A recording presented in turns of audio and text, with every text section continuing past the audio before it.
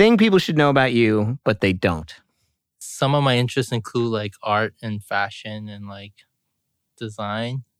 I'm really good friends with Mike Liu. I could beat him in basketball. You could quote that. Now that might be the open.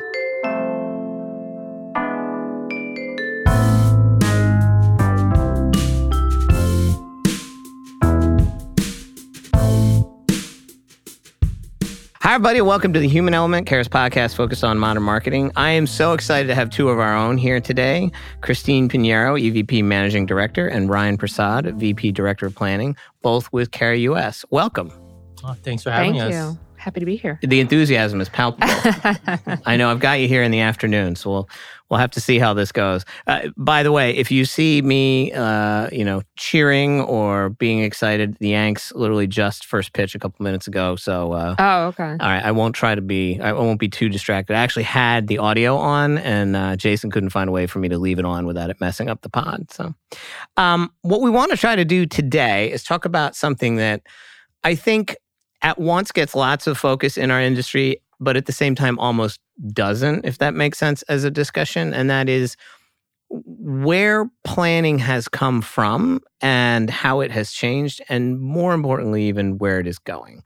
So to that extent, if you could both give me a little bit about your roles currently and maybe a bit of a short historical arc and how you got there. Sure. So I am managing director on the Pfizer business. I've been a longest standing long clients? time. I think I had my 15th year this year. Really? With Pfizer. So thank you. So really great partnership of being here, but also with them as clients. So my role as managing director is I oversee the entire client relationship, making sure we're hitting all our goals, managing the portfolio, working with planning and activation, and just making sure everything runs right. And if it doesn't, I fix it. So, Ryan, little background.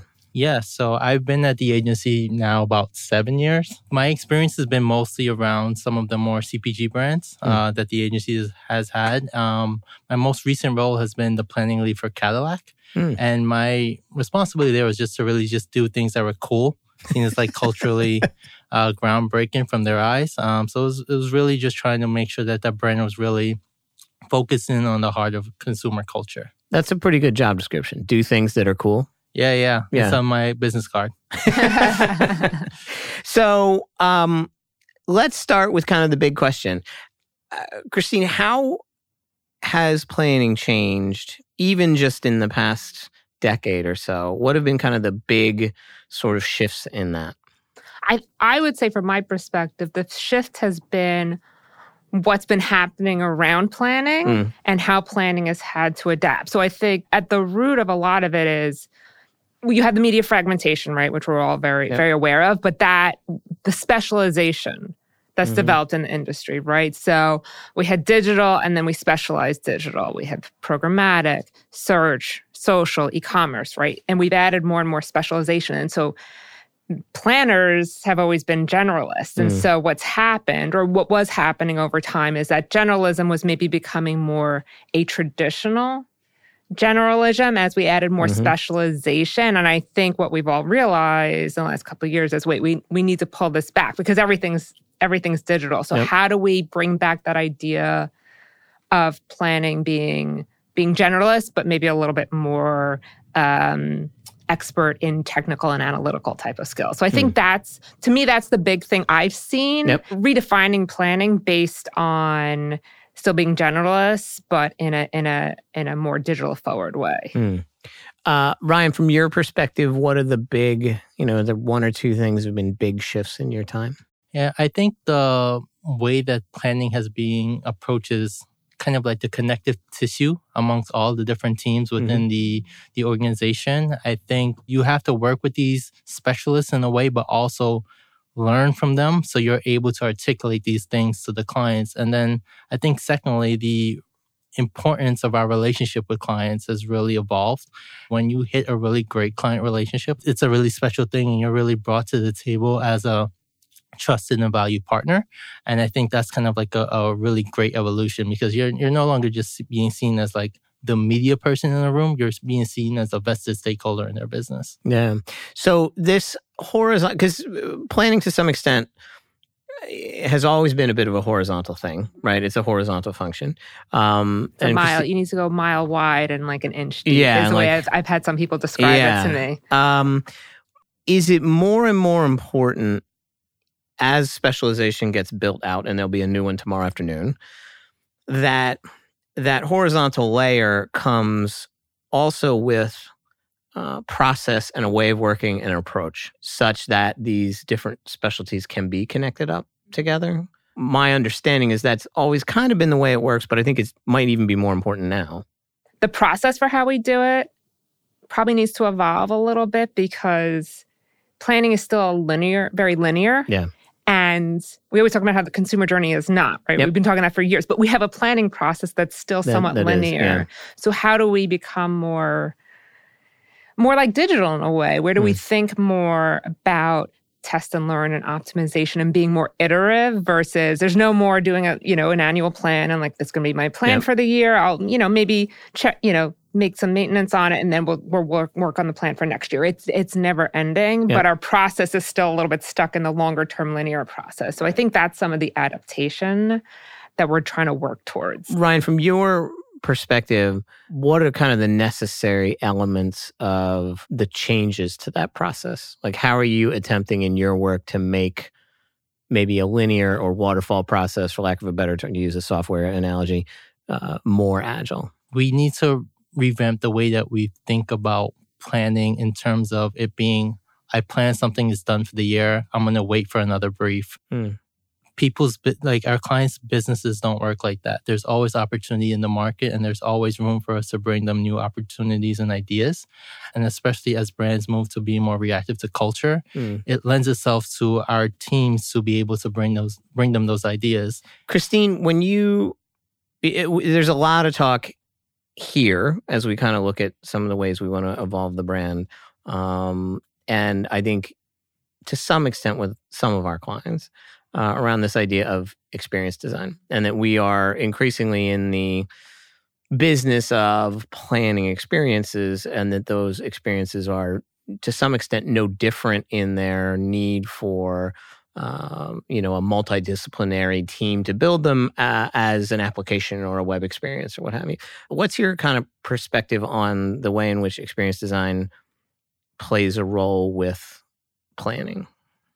With planning and how it's evolving, it seems to fit very nicely with everything we've been talking about with regards to audiences and it's still a work in progress in terms of moving from channel approach. Sure. I mean, we're still, more traditional approach. And I think teams are in different phases of that. But I think longer term, everyone recognizing the marketplace is going to force us to move to audience planning. But I think it works together very nicely because when you think about planning, we manage all those channels, right? We have oversight of the budget. And then this takes it back to the fundamentals of who are we trying to talk to? Sure.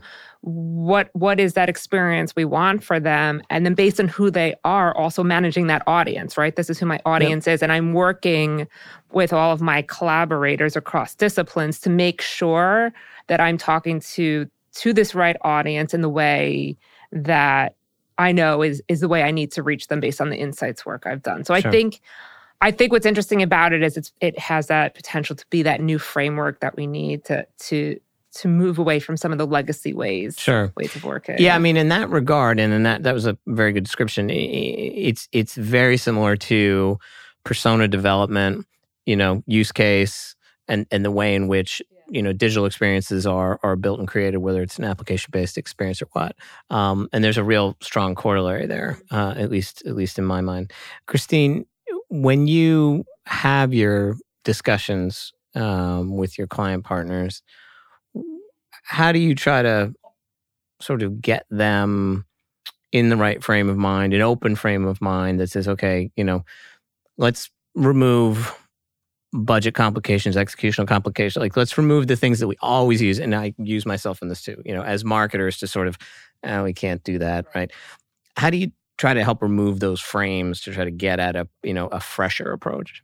One thing that we're fortunate with is our key partners are the media team advisors. So I think we can we can work very hand in hand sometimes in terms of, okay, what are the things we want to focus on and how can we bring that to a specific brand? And so sometimes it's just brainstorming together on, okay, we really want to do this. Who do we think is going to be the hand raiser for it? So a lot of times it's working together on it. And sometimes it just takes repetition also with, you bring something, not ready for it, you bring it again. And then you just have to wait for that opportunity. We're like, actually, this might be something we want to consider. So what makes for a healthy, powerful, strong agency-client relationship? A lot of openness. People say transparency. It's an overused word, but I would say it's more openness and being open on both sides with both the positive and the negative. Not being afraid to have those hard conversations, whether it's you have to share something or ask for something, and really listening to them. I find sometimes listening or to what they're saying or what they're not saying. Right. We've had instances of that where it's like, well, we're not getting feedback on that, and maybe that's not a positive thing, and maybe it's given us an opportunity to step back and like maybe we need to delve into this, and so it's been insightful. Ryan, you have anything you want to add to that? I think being genuinely vested in their business is a really positive thing, because when clients see that passion and hear that passion in your voice when you're talking about their business or like presenting back to them, I think that they really feel that. They're just going to take it to heart that you're wanting to help them achieve their objectives. And once they achieve their objectives, it's good for the agency, which is then good for you, which is it's a trickle-down effect in that manner. So let's change gears. Those are great answers, by the way. Thank you. Let's change gears a second.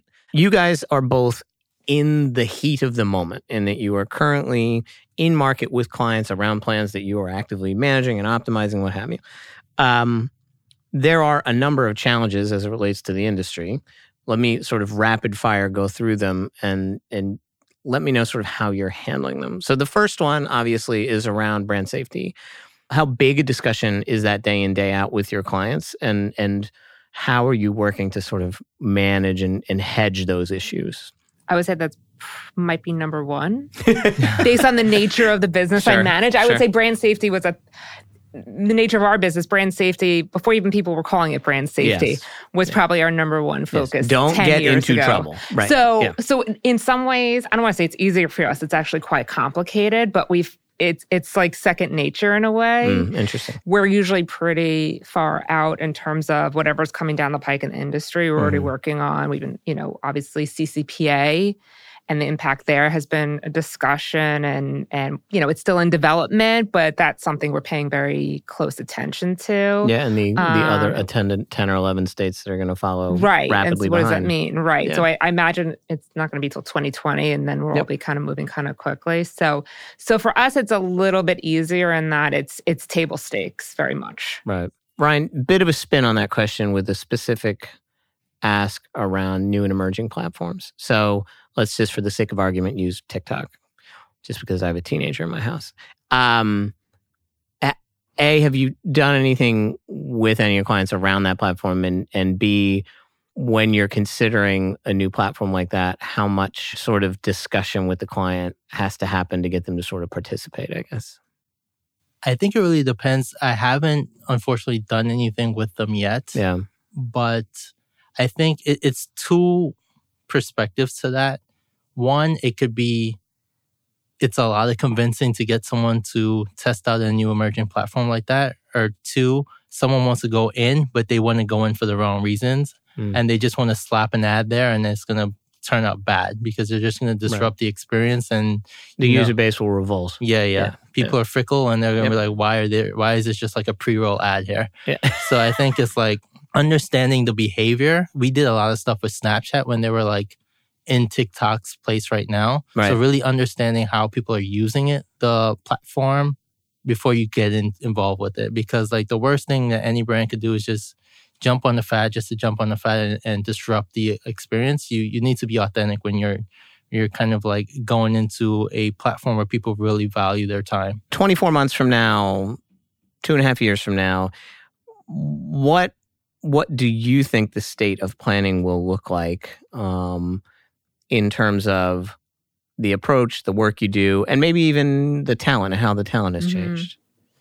I don't know if we'll recruit different. That's something I think about a lot. Like, will we still want people who come from very diverse backgrounds in terms of what they have studied versus more technical? And I think our training will be more rigorous. And I think it'll be much more based in how they need to function from a technology and analytics perspective, and maybe more grounding a lot of things that have been fundamentally digital, whether it's around tracking and tagging and optimization. Ryan, from your perspective, how do you, when you do hiring, do you have a certain set of, particularly junior level hiring, do you have a certain set of things that you're looking for?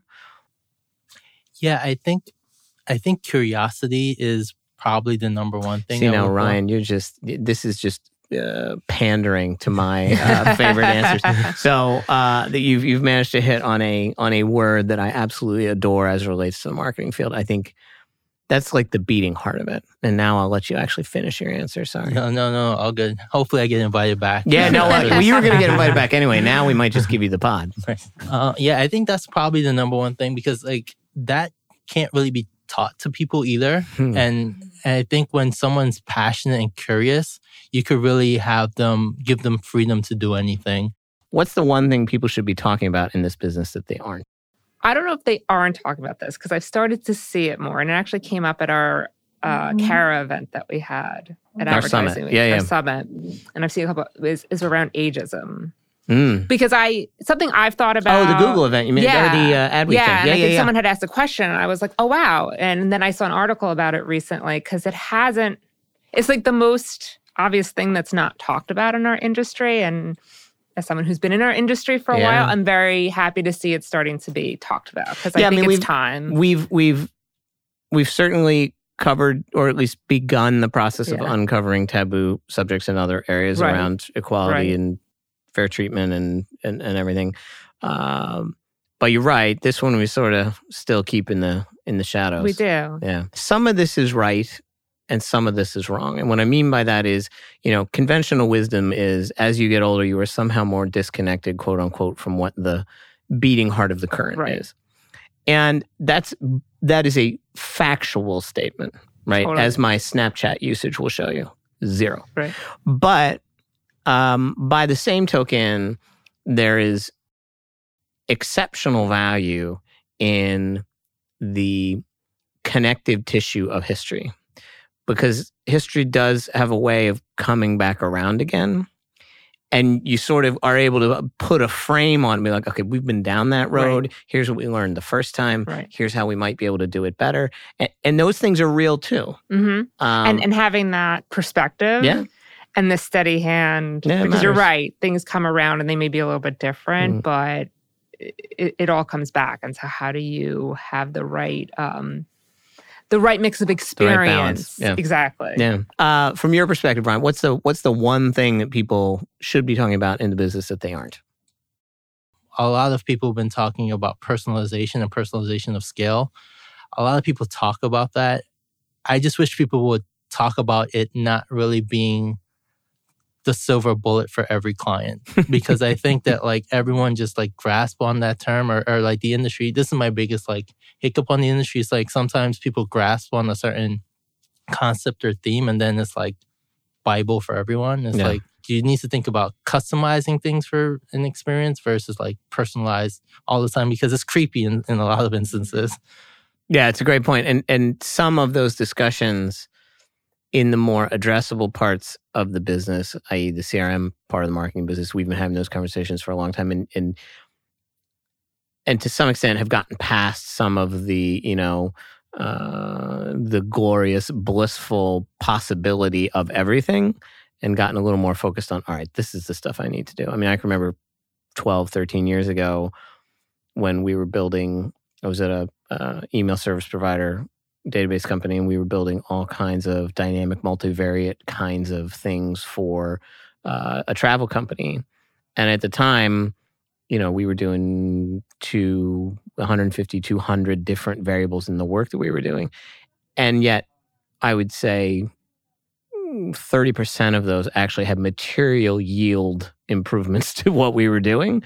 So the experimenting is great, but it's like, all right, do I really need this level of scale on the experiments? And I think there's some parts of the business now that are still they're starting to learn that same thing. Now, by the same token, there are still plenty of areas in the business who don't do anywhere near enough, right? It's still 2 messages all the time. They're dropping money into retargeting. It's the same 2 damn ads that follow you all over the place. Right, and you've already bought the product. And it just, again, so there's plenty of room to go in other areas. All right, so lightning round. We ready? Ready. This is the exciting part. Favorite digital experience? So application, web environment, whatever. Today, my favorite is the Ring app. I don't know if you have that with like the cameras, security. Yeah. I do not have that. I have them in my apartment because I have a couple of dogs and I have dog walker coming in. We have them at my house upstate for security. Yeah.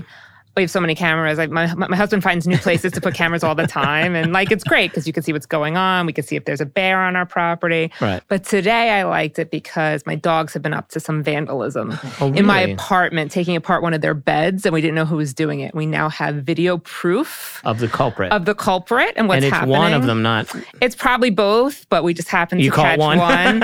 So, and it was pretty funny. My husband sent it to me today. So we know who the vandal is now. What if it was a setup? What if it was a setup? It was a setup. You know what? It could have been because he's a little bit younger. Spoken like a total conspiracy theorist. That's very apropos of your generation. Yeah. It's all fake. That was a doctored photo. It's a deep fake. Deep fake. Ryan, your perspective, favorite digital experience? So I think my favorite digital experience that I've seen in the last few months was what Burger King did with the AR app, where they were burning their competitors' ads. Yeah. I don't know if you guys have seen it. Have you seen it? I did. So essentially, I think you use the Burger King app, but you would just if you saw out of home post billboard for McDonald's, you could just wave your phone on it, and it the ad bursts into flames, and a coupon gets revealed for a free Whopper. So I think it was a really dope use of technology, but then also value for the consumer because they got a burger. Hopefully at that point it was impossible, but I don't know. Best piece of content recently consumed can be anything: podcast, TV, Netflix series, book. Succession on God. HBO. Yes. Have you watched it? Yeah. I'm saving the season finale. Okay, so you haven't seen that? No, I just know it's on a yacht. I'm very excited. It is on a yacht. I think it's the greatest show on TV right now. So well written, so smart. What I love most about this show is that, similar to Veep, although amazing. Also amazing show. Yeah. 2 great writing shows, right? And deeply profane, which is why I love them. But and to a greater extent with Succession, their ability to really combine actual complexity of character emotion in a drama, it's clearly a drama, but also deliver humor is virtually unmatched. It's very poetic. It's very Shakespearean, I would say, as well. Oh, for sure. Thing people should know about you, but they don't. Go ahead, give it to me. Some people know this about me, but I have a very unhealthy obsession with the Real Housewives. Oh, really? My husband would say it's an unhealthy obsession. You guys have been fantastic. Thank you so much for doing this. Thank you excited to be here. You'll come back. Absolutely. Yeah. All right, fantastic. Thanks so much for another episode of The Human Element. Remember, you can find us anywhere you find your pods. And if you are so motivated, give us a like, or for a limited time, free offer for the rest of the year, subscribe. Is this joke old yet? 3 or 4 more weeks of this? Okay. Remember, it's $59.99 to subscribe in January, so please do it before the end of the year. Thanks so much, and we'll be out to you real soon. Bye-bye.